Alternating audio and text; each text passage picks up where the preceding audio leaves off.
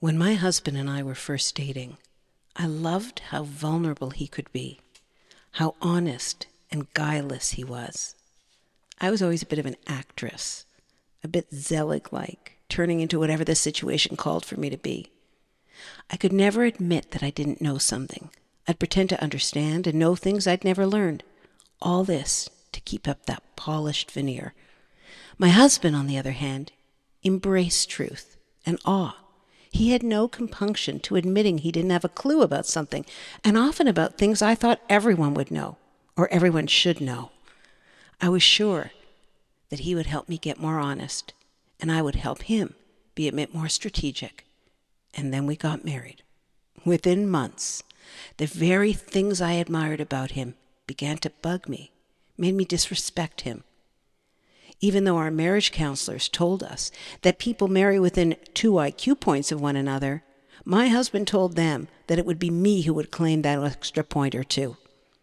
Why is it that the things that draw us initially become the very things that make us crazy? Is it possible that a part of us knows the work we need to do, but when confronted with it in practice, we shy away, terrified of the very things we disowned in ourselves?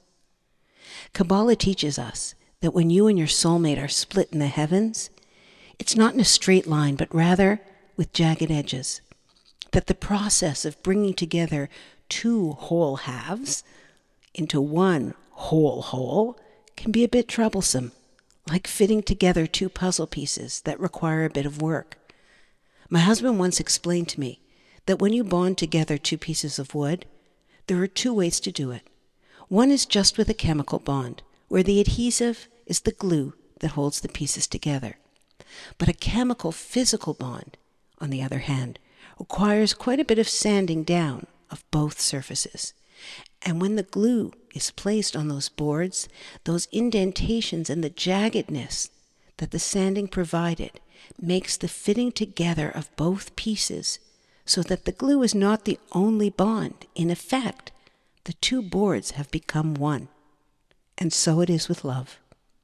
The word for love in Hebrew is ahava, from the root to give. We love who we give to, what we invest in. When we give to our beloved, we form an attachment that's deeper than just the chemistry. We become one. And in the rejoining of our 2 half-wholes, we are restored to the original human, Adam. Our Torah tells us that the first being, Adam, was neither male nor female, but actually both. But God saw that it was not good for Adam to be alone, and so he cast sleep upon him and separated the female parts of him from the male. Then Adam had a partner, who this time was the bone of his bone, the flesh of his flesh. You see, the work of marriage is to get back to that original state. Under the chuppah, there's a blessing that wishes that we be like Adam and Chava, Adam and Eve, because they were the only 2 people on earth. They knew for certain they were meant for each other.